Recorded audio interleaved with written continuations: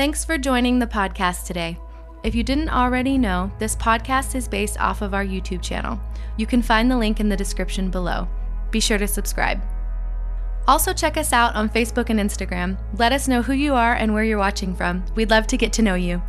We are a self-funded channel. We don't receive money from churches or ministries, and that allows us to continue to make content that pushes the borders of our faith. So if you enjoy what we do, consider giving to our Patreon. For as little as a cup of coffee a month, you can help support this channel. You can find the link in the description below. Thanks again for joining us. We believe that by coming together, we can leave bad religion defenseless.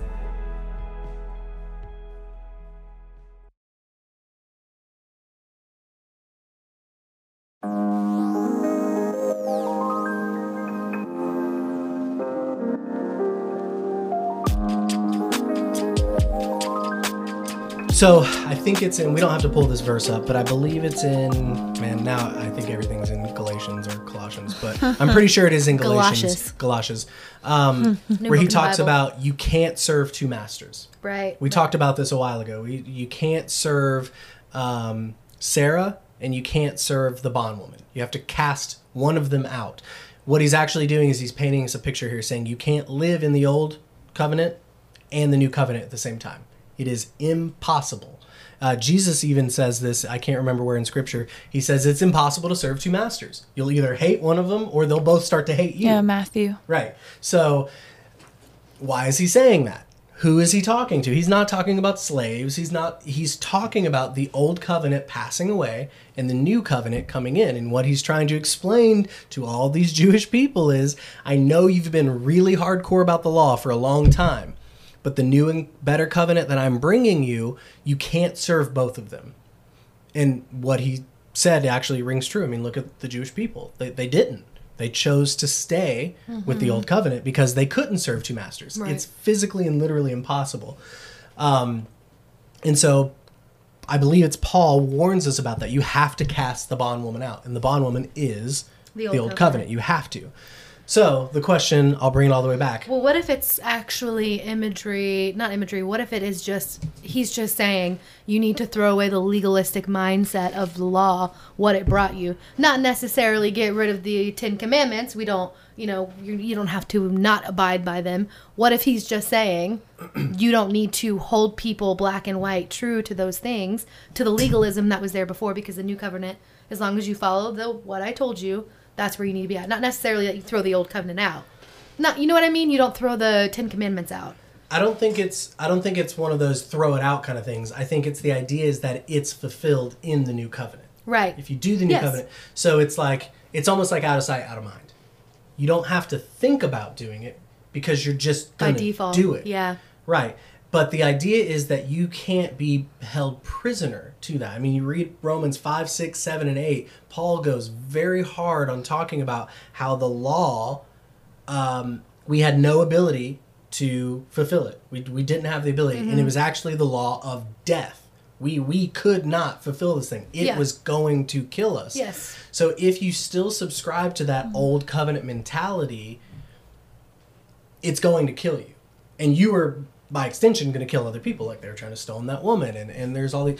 So I think, personally, we do have to toss it out. Because you can't have both. You can't say, well, I follow this set of rules. Okay, so what happens when you break the rules? Well, nothing, because Jesus. Well, then they're not really rules, are they?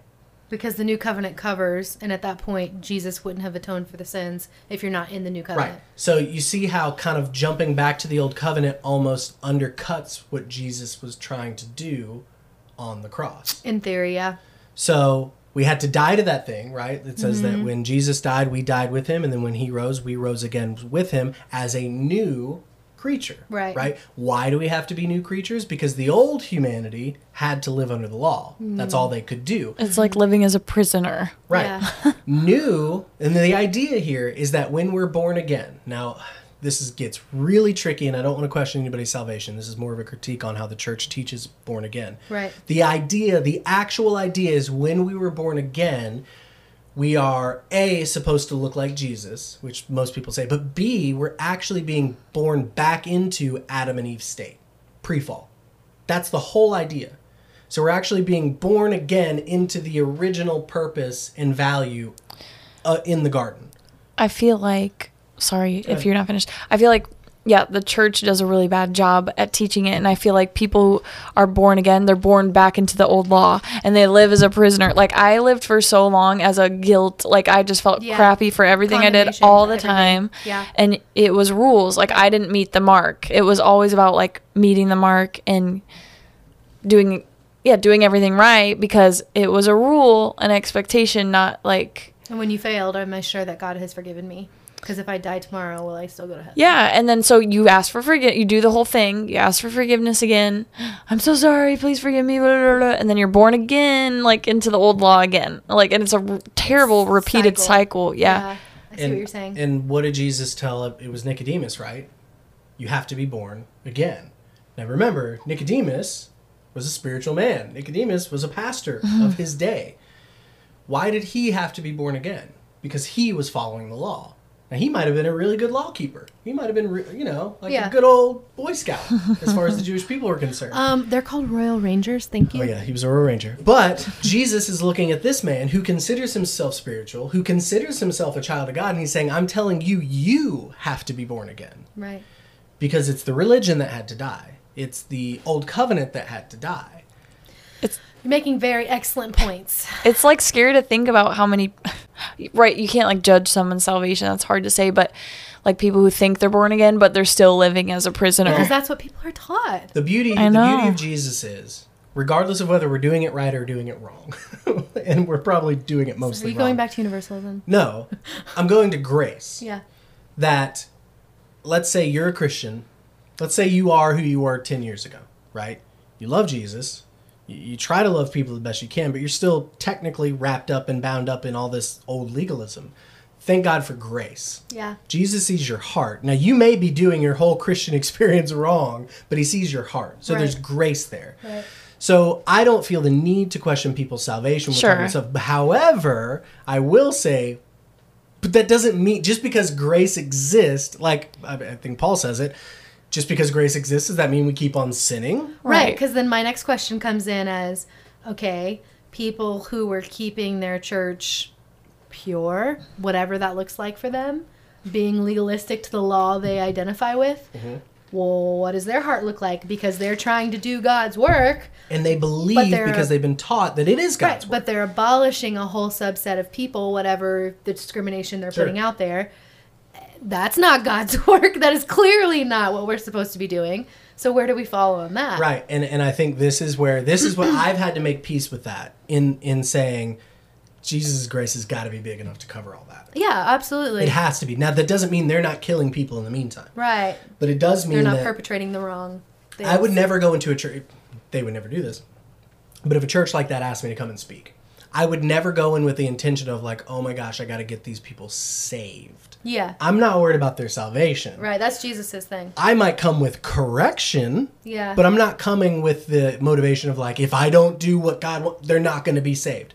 I don't ever assume that, because I assume that God's grace is big enough for us to be stupid humans. It doesn't give us a free pass to be, but it does cover it when we're blind, because realistically, just like Paul, there's scales there. They don't know what they're doing, They think they're doing the right thing. And Jesus said it. Forgive them. They don't know. Right. They're just stupid. In a lot of ways, like I think a shepherd ignorant. would look at sheep. Yeah. You know, have you seen that video? If you haven't seen it, there's this sheep that got stuck into like a ravine, like a really tight crack, like maybe a little skinnier than this table. So they're like pulling the back legs of this thing out. Yeah. So they finally yank this thing out like really hard. They get it out, and it's like, it's a sheep, so it's dumb and it's scared. And it's like, "Rah!" and it like runs right and it dives right back in and gets stuck again. I'm like, humans. Yep, that's exactly what we do. So I think in a lot of ways, because we have a lot of shepherding imagery in the Old Testament, I think in a lot of ways Jesus kind of, in a loving way of course, sees people as sheep. Right. They're that I just spent all this time yanking them out of that ravine, and he dove right back in. Father, forgive them. They don't even know. They're just stupid. I think we need to just give an excerpt of that so I can repost it on my Facebook and just tag a few people. You got to put the sheep thing with it too. Yeah. I'm going to tag myself. Let me make that clear. I'm going to tag myself in it. Dude, when you see this video, it is hilarious. Anyway, so Yeah, so I want to bring this all kind of back in as we somewhat try to land the plane here. If Jesus wasn't super concerned about keeping the law alive, he was concerned about fulfilling it but not abolishing it. So the big question is, and I think I asked this earlier, and I don't know we hit on it.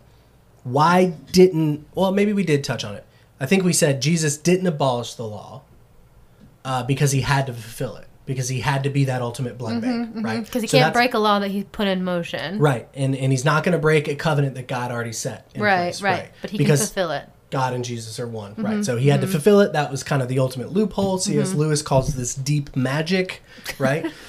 Because they killed Jesus, and he never sinned, so the law of sin and death, the inverse of that says anything that doesn't sin can't die, but they killed him. I love Dan Mohler put it this way.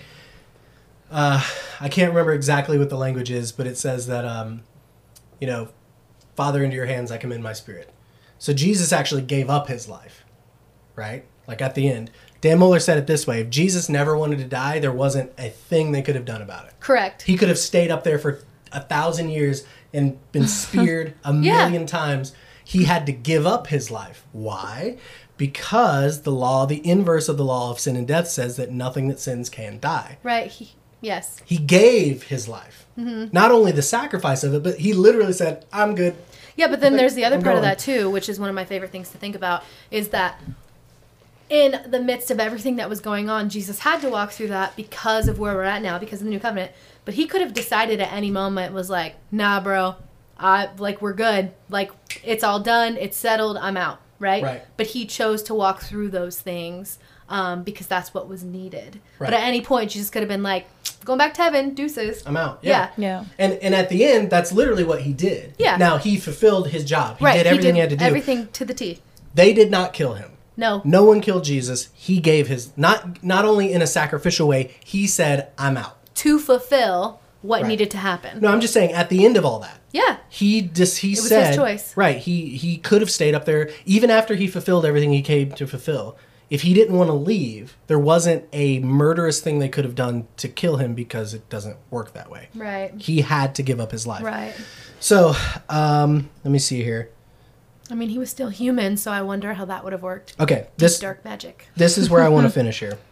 I want to read Matthew 5:17 through 20 really fast, and we'll kind of finish with this. This is Jesus again.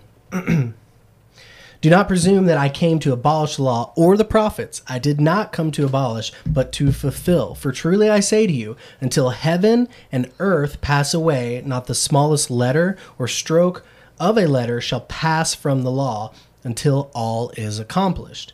Therefore, whoever nullifies one of these commandments and teaches others to do the same shall be called least in the kingdom of heaven. But whoever keeps and teaches them, he shall be called great in the kingdom of heaven. For I say to you that unless your righteousness far surpasses those of the scribes and Pharisees, you will not enter the kingdom of heaven. He says a lot there. I want to focus on the first little part, though.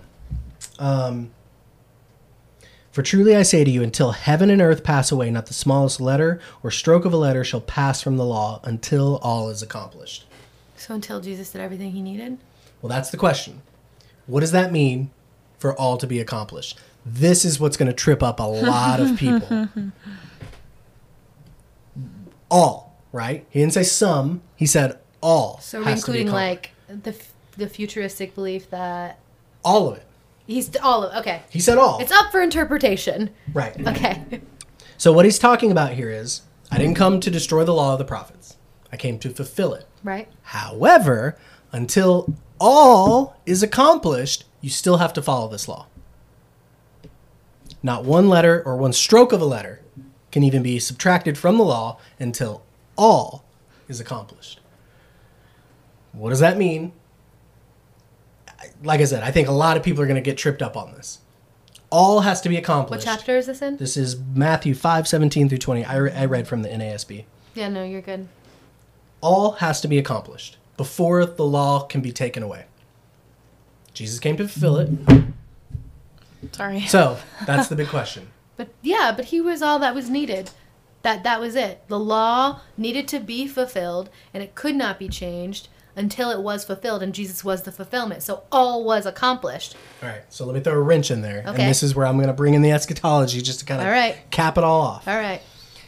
If Jesus, God, whatever language you want to put on it, is still coming in the future to punish all of humanity for its sins, Okay. that must mean that there's something holding them accountable to those sins, right? Yes. Okay. So does that mean that the futurist point of view is saying that the law still exists? Because for all of humanity to be punished whenever this punishment is coming, it's because they're breaking a rule or a law. They're breaking something. Or is it the law under the new commandment that we just spoke about? But that law is the law of grace. That law doesn't, remember, so there's different kinds of covenants. Man, I'm going to forget this now. I believe the first covenant, the law covenant, is a vassal covenant, which basically means you do A, B, and C, you're good. You break A, B, and C, here's the punishments for A, B, and C. That's a vassal covenant. It's a, you do this, you get this, good or bad. A grant covenant is what Jesus gave to us, says that I got this. Yeah.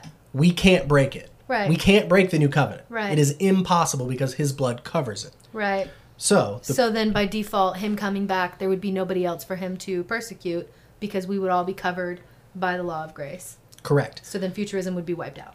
So the question is, are we saying, I'm using we as a general Go term ahead, here. yeah. Are we saying as futurist that the punishment that is coming in the future is because God, Jesus, whatever language you want to put in it, is still holding us to the old covenant requirement? Because based on Jesus' word there, all has to be accomplished before we can remove the law. I think it depends how you believe the end times are going to... It depends what your eschatology is in this point, I guess, is what really would showcase how you interpret this verse. Well, I'll put it this way. If there's still punishment coming, that means we're still being held accountable for something, right? Right. The law. What that would mean is that all has not been accomplished. But I think Jesus did cover all when salvation, when all of that happened, everything we know that Sure. Jesus did, I think that covered everything. Therefore, it was all accomplished, and we are removed from that law. So that pokes holes in. So if that's true, if he accomplished everything, Yeah. if that's the idea, if he accomplished anything, then it says there that not the smallest letter or stroke of letter could be removed from the law until. So if you're saying that Jesus did accomplish all of it, Yep. that means the law is now removed. Yep. That means what is here holding us accountable for this future judgment and punishment that's coming? This is where I get confused on the futurist understanding, because to me what it says is, and I don't even know if futurists understand this, what it's saying is that Jesus did not accomplish it all. They don't believe it's all accomplished until the final judgment comes. Unless the final judgment is interpreted as those who have not...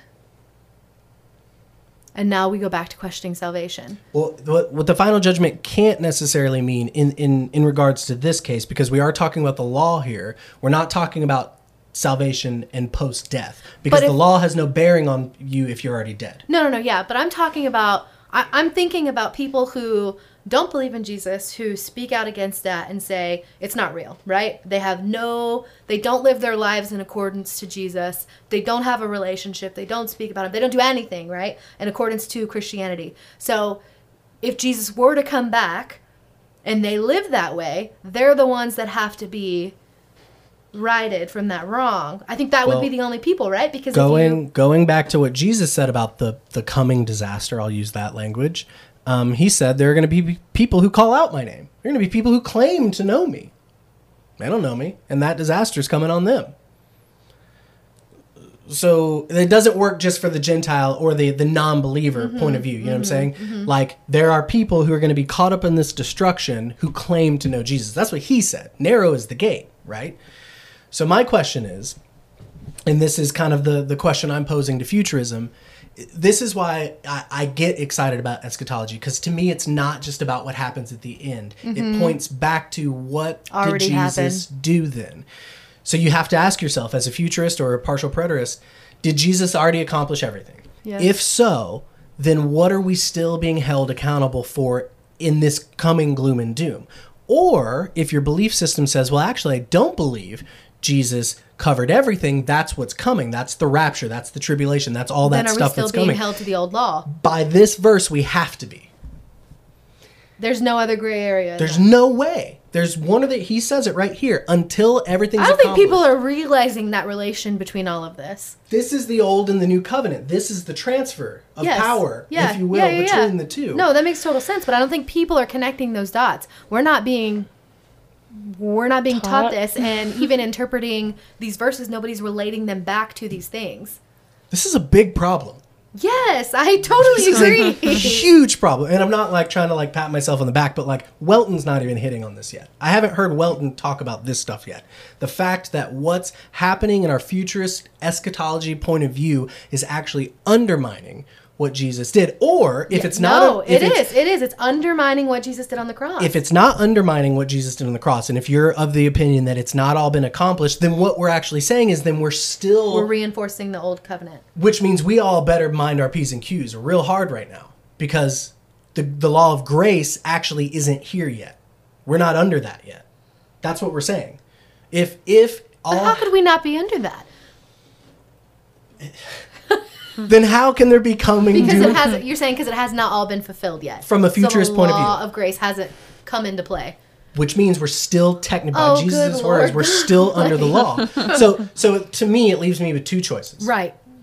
Either, oh my gosh, I'm not following all these laws to the T, and I really need to be because technically my belief system says I'm still under the old covenant. That would be the first thing that I would, conclusion I would arrive at. Or, oh my gosh, Jesus did accomplish everything. So what is all this doom and gloom I've been hearing about my entire life? And how does that fit in with what Jesus did on the cross? Now we have a big problem in our modern belief system because those two ideas do not reconcile. They are, as Paul and Jesus put it, two masters. And you have to pick which one to serve because you can't serve both. You want to know one of my biggest... You can't just have a lot of anxiety your whole life. He said it's impossible. He said you can't do it. Yeah. He said either you'll hate one of them or they'll both hate you. Right, and that's, I think, when people start exiting the belief system. Man, how is this not only confusing for the modern day church, I can almost directly point at this being one of the biggest issues that is the undercurrent of what's happening in our modern Christianity right now. This doesn't make sense. Either we're under the law and we just need to start following it real careful, or this bad stuff that's coming is not really coming. And because you can't have one without the other. Correct. Oh, boy almighty. So,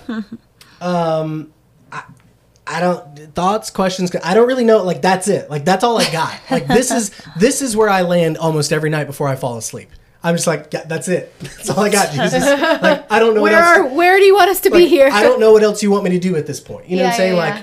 Like, obviously, like, loving people, but, like, as far as, like, this is my thesis to the modern day church. It's like the, in every sci-fi movie when they find out like there's a disaster coming to the earth, there's always that one scientist who's like, I've been telling them for years that the earth was going to blow up. Nobody listens to me.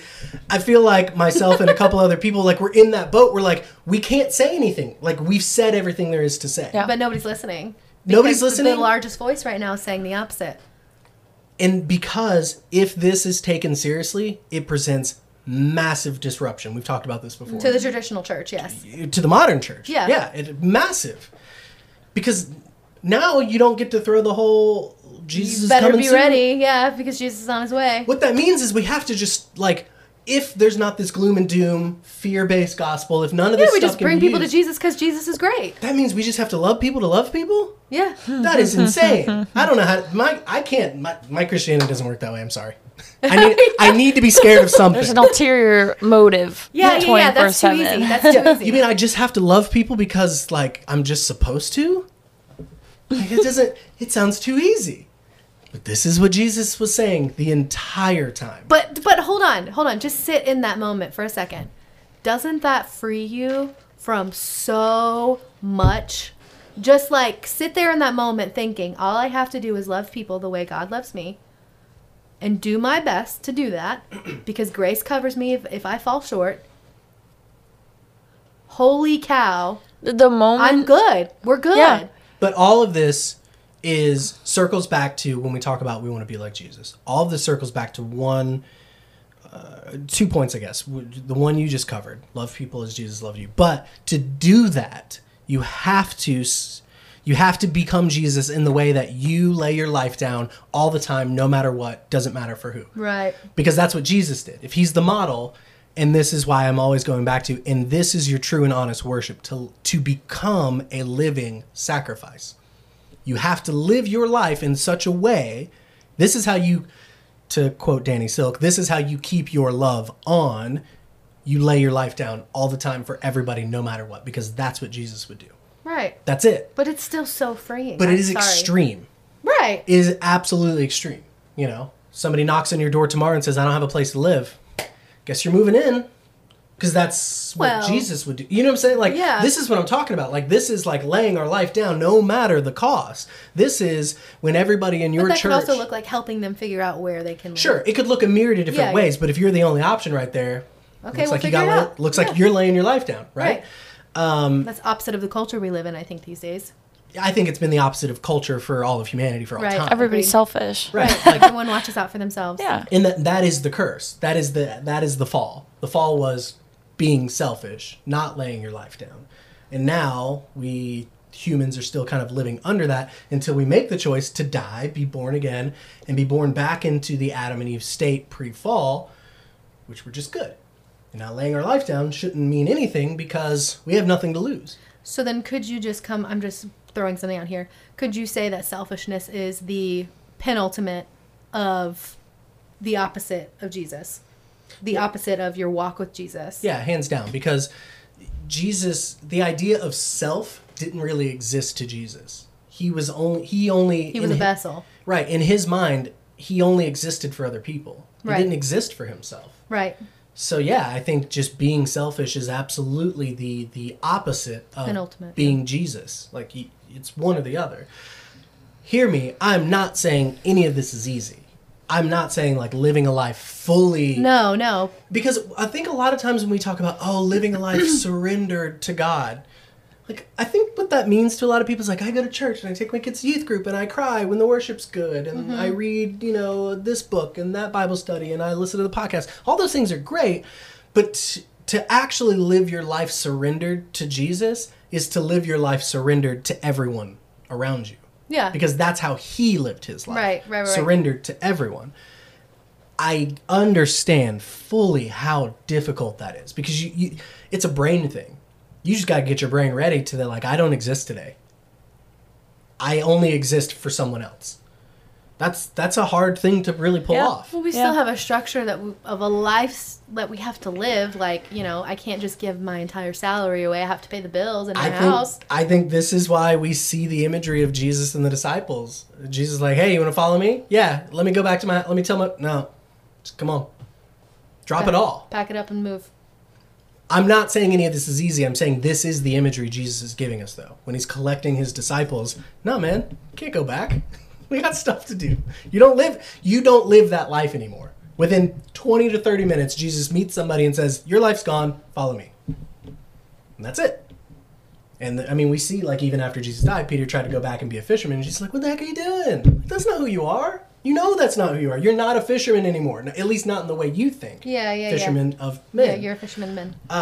But that is what Jesus required of those disciples. Throw away your life. So does he require that now? So tomorrow, if somebody calls me, says they need me, I just don't show up for work, lose my job. That's what Jesus wanted from me. I think there's wisdom in that. Yeah, okay, that's what I'm saying. Yes, I think there's wisdom in how we serve people. But I think wisdom is not selfishness. No. And I think that's what we have to kind of decipher here. Yes. And sometimes, and this is where wisdom kicks in, right? I can't remember who walks up to Jesus and they said, hey, I need some money. Silver and gold have I not. Could Jesus have dropped everything and gone and swept some floors and to give that guy? He could have. Oh, yeah. So, yeah, I do believe there's wisdom, right? Jesus didn't just stop what he was doing to give a guy money. He used wisdom and said, silver and gold have I not, right? Right. So I think there's wisdom there. But I think the idea is identity as a believer, one built around how can I make more money? How can I get the things I want in life? How can I reach my goals? Not that any of those things are bad in and of themselves. Right. Or is your identity as a human and as a believer, I'm going to try to create a life for myself, right? Because most people are. But I have to leave myself open every day to serve someone, even if it means detracting from the things I want. Even if it's a detriment to myself. Right. That's tough. And nobody's saying differently. Jesus even understood that was a tough call. He says it to the disciples. I mean, look at Paul. Paul had to just give up his entire identity to become the Apostle Paul. I mean, he's killing Christians before that. He was head honcho. And he gave up everything, and now he's hiding in like attics and basements to run away from like the Jewish police. He gave up everything. I'm not saying it's easy, but it does seem that that's the only way. Seems really radical. It has to be. But I mean, if you look at the life of Jesus, that's what makes Jesus Jesus. He was completely radical. Love others like I love you. Right. That's a big ask, right? Because it's even bigger than love your neighbor as yourself. That's hard enough. Jesus one-upped that and said, love your neighbor as I have loved you. And the difference between that is loving you. You might not love limits. Yeah. You might not love yourself all the time. Jesus has no limits on what Right. he can do for people. So the new commandment that all the law and all the prophet hinges on is love other people limitlessly. Which love really just Without means bearing. Right. Love really just means sacrifice. It means putting others before you. That's what love actually is. Mm-hmm. Marriage, kids, doesn't matter. Mm-hmm. That's what love is. Mm-hmm. So to kind of bring all that back together, I think there's a massive issue. There's a volcano brewing under modern Christianity. And I don't think anybody's listening. No one thinks there's a volcano down there. They're like, there's nothing, it's fine. And then we wonder, I'm not saying this is the only reason, because there's a lot, but I think this is a massive reason, huge. We wonder why church attendance is declining exponentially. Now, more than any other time in American history. Now, right now. It's only getting worse, which is crazy because our technology is only getting better. Our ability to reach people is growing, but our ability to reach people is diminishing, if that makes sense. Yeah. There has to be a problem here. There's an issue, and I will never be convinced that the issue is, the world's getting more sinful. No.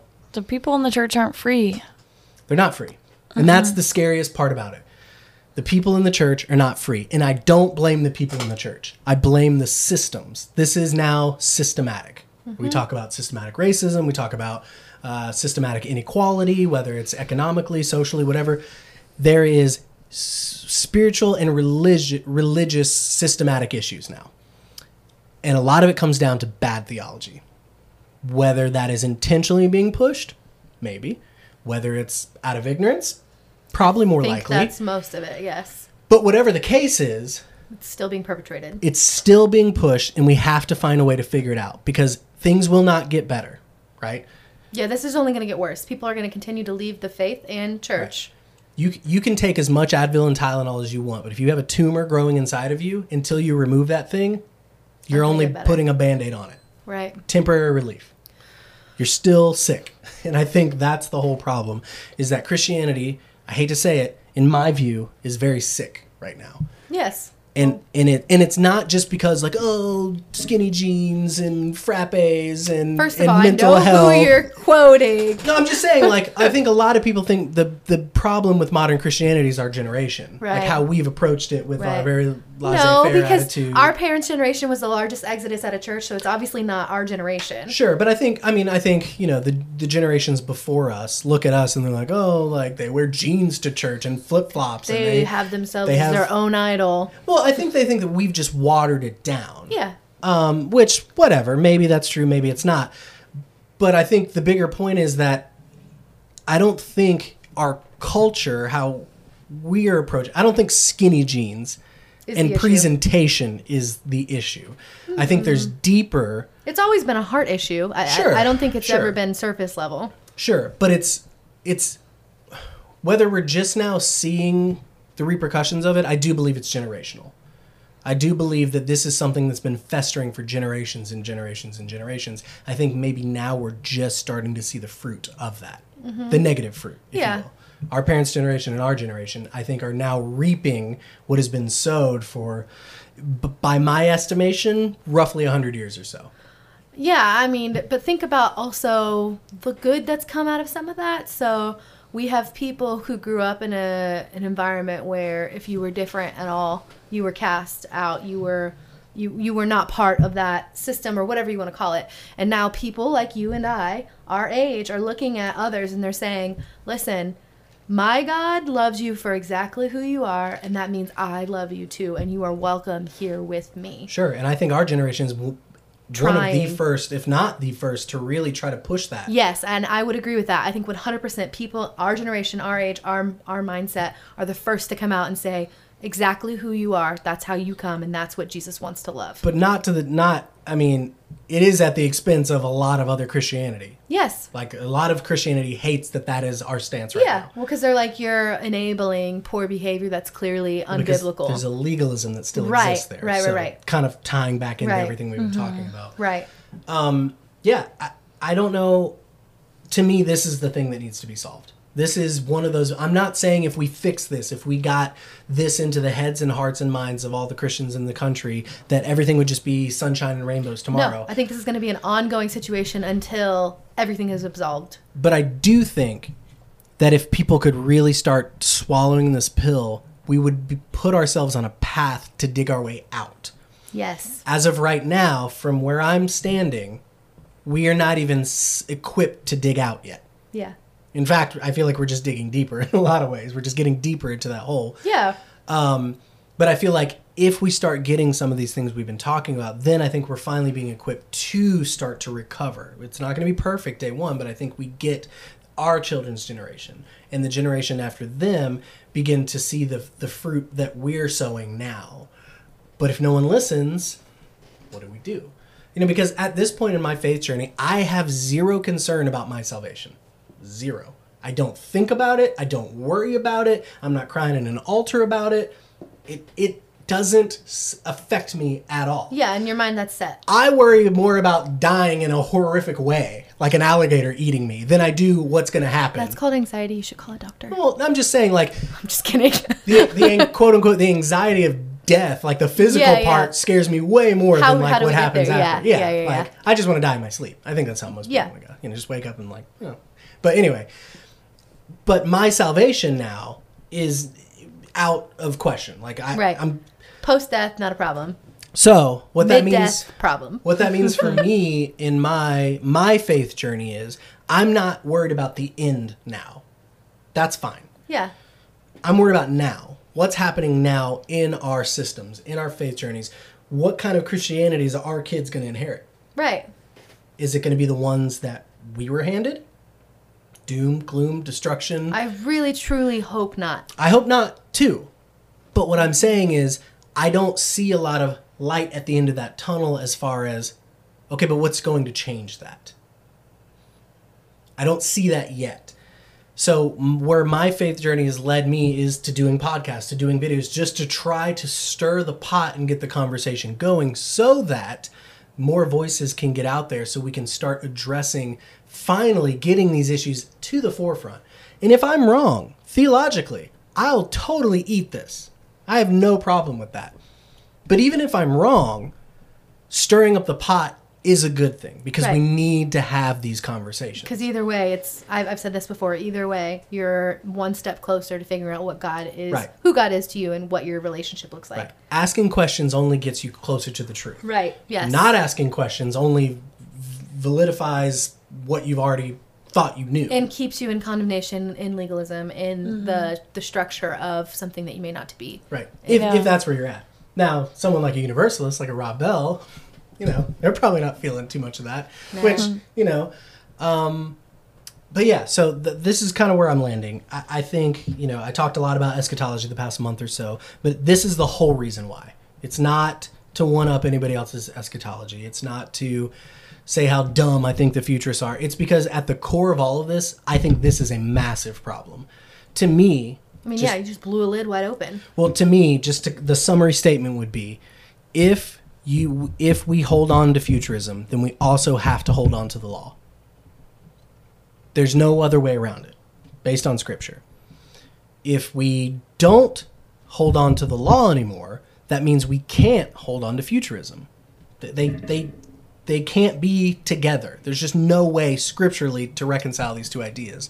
So now, as you who's listening, podcast or on Facebook, we have to address that question. What do we do with these two things? And how do we solve this problem? And how do we move forward? I'm open to both. I'm open to someone showing me, actually, dude, you're off. We need to follow the law. Right. Because we're still under that thing. Right. You better be careful. Then I'm going to get back in my Bible and like really figure out how I'm going to live my life to follow this law. Right. But the same and equal is true as well. If the law is gone, then that means I need to take a really close look at what I believe about futurism, the book of Revelation, Matthew 23, Matthew 24, all the doom and destruction that's coming, and say, but how? If Jesus died for this, then how is this still coming? So I think it's both.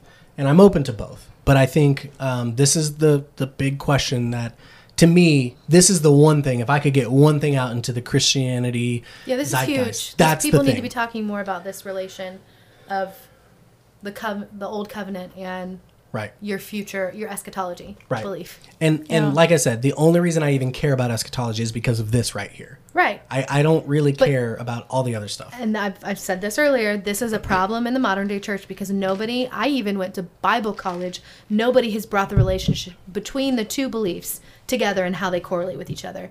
Those are direct correlations between each other. And we need to be talking about that more. And we did it with 5 or 6 verses, and we could do it with more. I mean, there's way more verses to back this up. I was just having to pull stuff up at random. We did it with 5 or 6 verses, and we've done it in a span in about an hour and 40 minutes minus interruptions. Yeah. So this isn't, you know what I'm saying? Like what we're doing here isn't some like, oh, this is going to take 6 months for us to really. No, I mean, I could sum it up in 5 minutes if somebody asked me at this We point. could write a pamphlet. Yeah. and like it would be enough. You know what I'm saying? Small business card, large one. I think 4x6. No, I'm talking about the old church pamphlets. You know what I'm talking about. Yes, the one. I'm thinking Fantastic Beasts. Fantastic Beasts where she's standing. I said beefs. Yeah. It is fantastic. But yeah, I mean, so I guess what I'm saying is this isn't difficult. It's going to take some logic. It's going to take you to kind of reassess and look at things. But I think if we laid it out there, this isn't hard. But it is going to cause you to scratch your head and be like, where do I land on this? Right, where do I land? And then go out and do your own research. Because if A plus B equals C, then you cannot believe D plus A equals C. Right. It won't make sense. Mm-hmm. So let's close up with final thoughts. I've probably said all I need to say. So final thoughts, questions, concerns. Did we get anybody on Facebook? I know people have come in and off, and I know it dropped out a few times. I wonder if he finished his shower already. Well, he listens to the podcast, so he'll catch it later if he dropped off. But cool beans. Anybody else get on there, say anything? If not, that's fine. I didn't see anything. I know we cut off a few times. Yeah. Negative. I think I've said this before. Final thought. Just be open to hearing other perspectives, especially if you're someone in the Christian world already that like you think you know a ton of what there is to know about the Bible. Just be open to hear something else, because honestly, like I feel like I lived as that prisoner for a really long time in church, not free. And then when I became free, I think like my life has changed, and I'm not, struggling daily, begging for forgiveness daily, wondering if I'm gonna go to hell. Like, and what's funny is there's so many Christians out there that would look at that perspective and think that it's irresponsible. You know what I'm saying? Yeah. To not, what they would say, to not walk around with the fear of the Lord. Well, and you don't want to feel like you're better than everybody else, but you feel like on this new level. Like once you hit this freedom, you feel like you feel sorry for them, and you feel. Yeah, I think it does really create empathy. Not pity, empathy. Yeah. I can look back. Well, because you've been there. Right. I can look back at myself 10 years ago and struggling with all the things I was struggling with.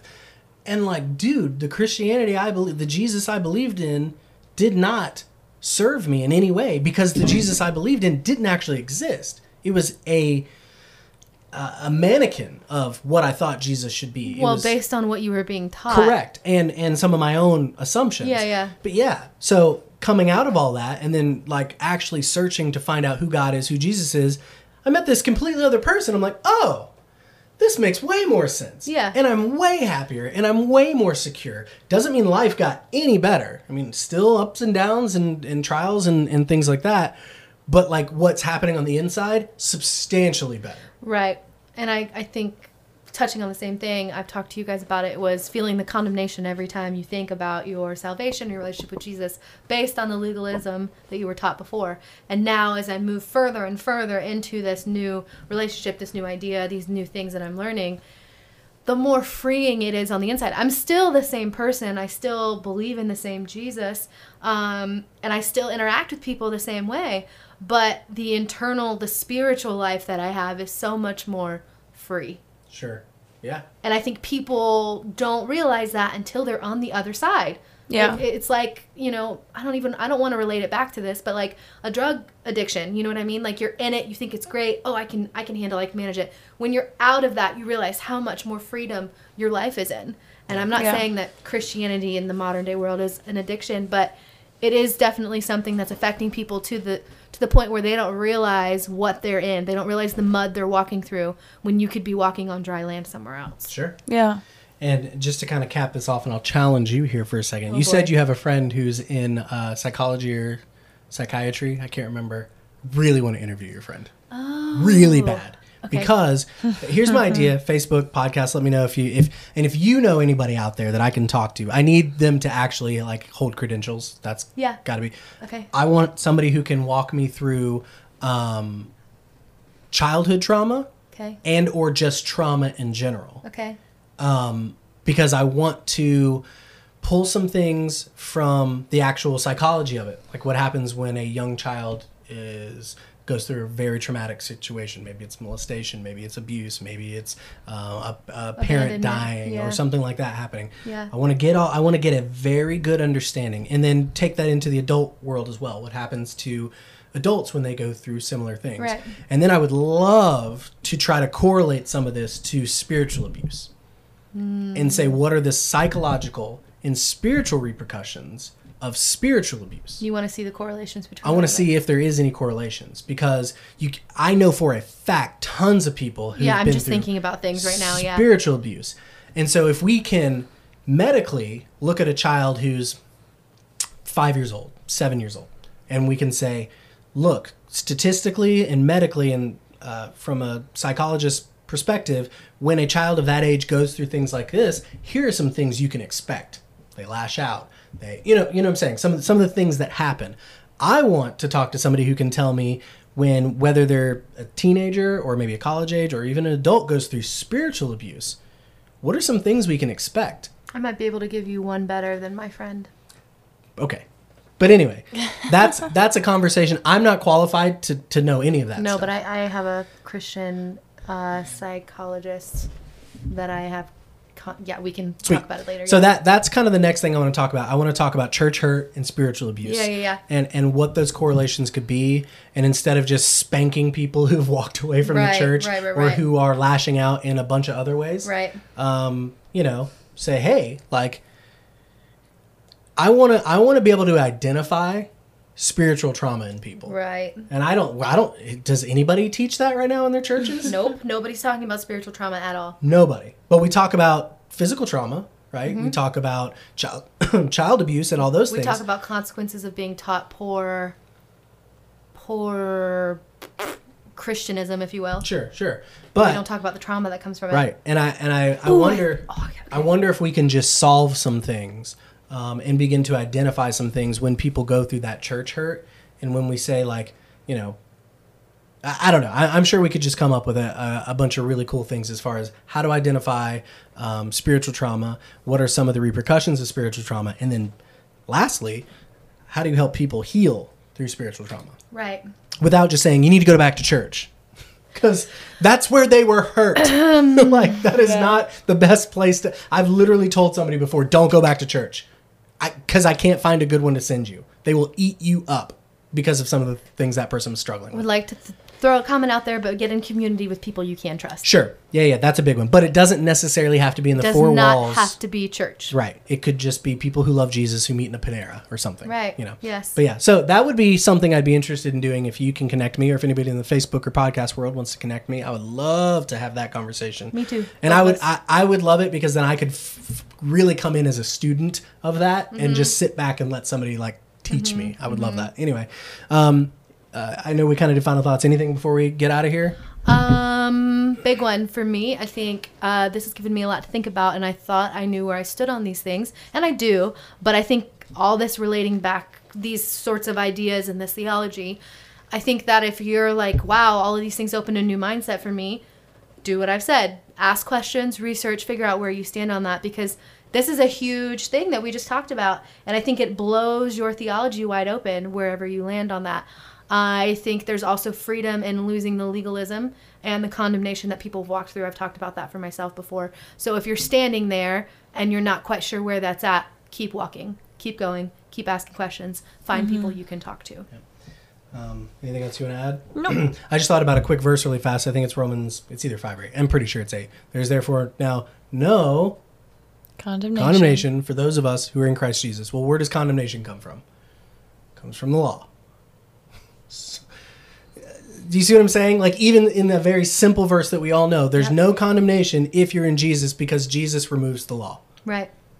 It's so simple if you can just get the idea of it. Anyway, I'm done.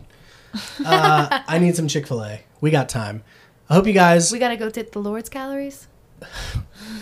Sure. Down for the Lord's calories. Okay. They won't magically disappear, but sure. No, but I give it back to Jesus. It's fine. I don't know if I said this in the last podcast, but I saw this meme the other day. It's like Southerners be like, "Dear Jesus, like, please make this meal nourishing to our bodies," and it's like yams and ham, butter, and like butter.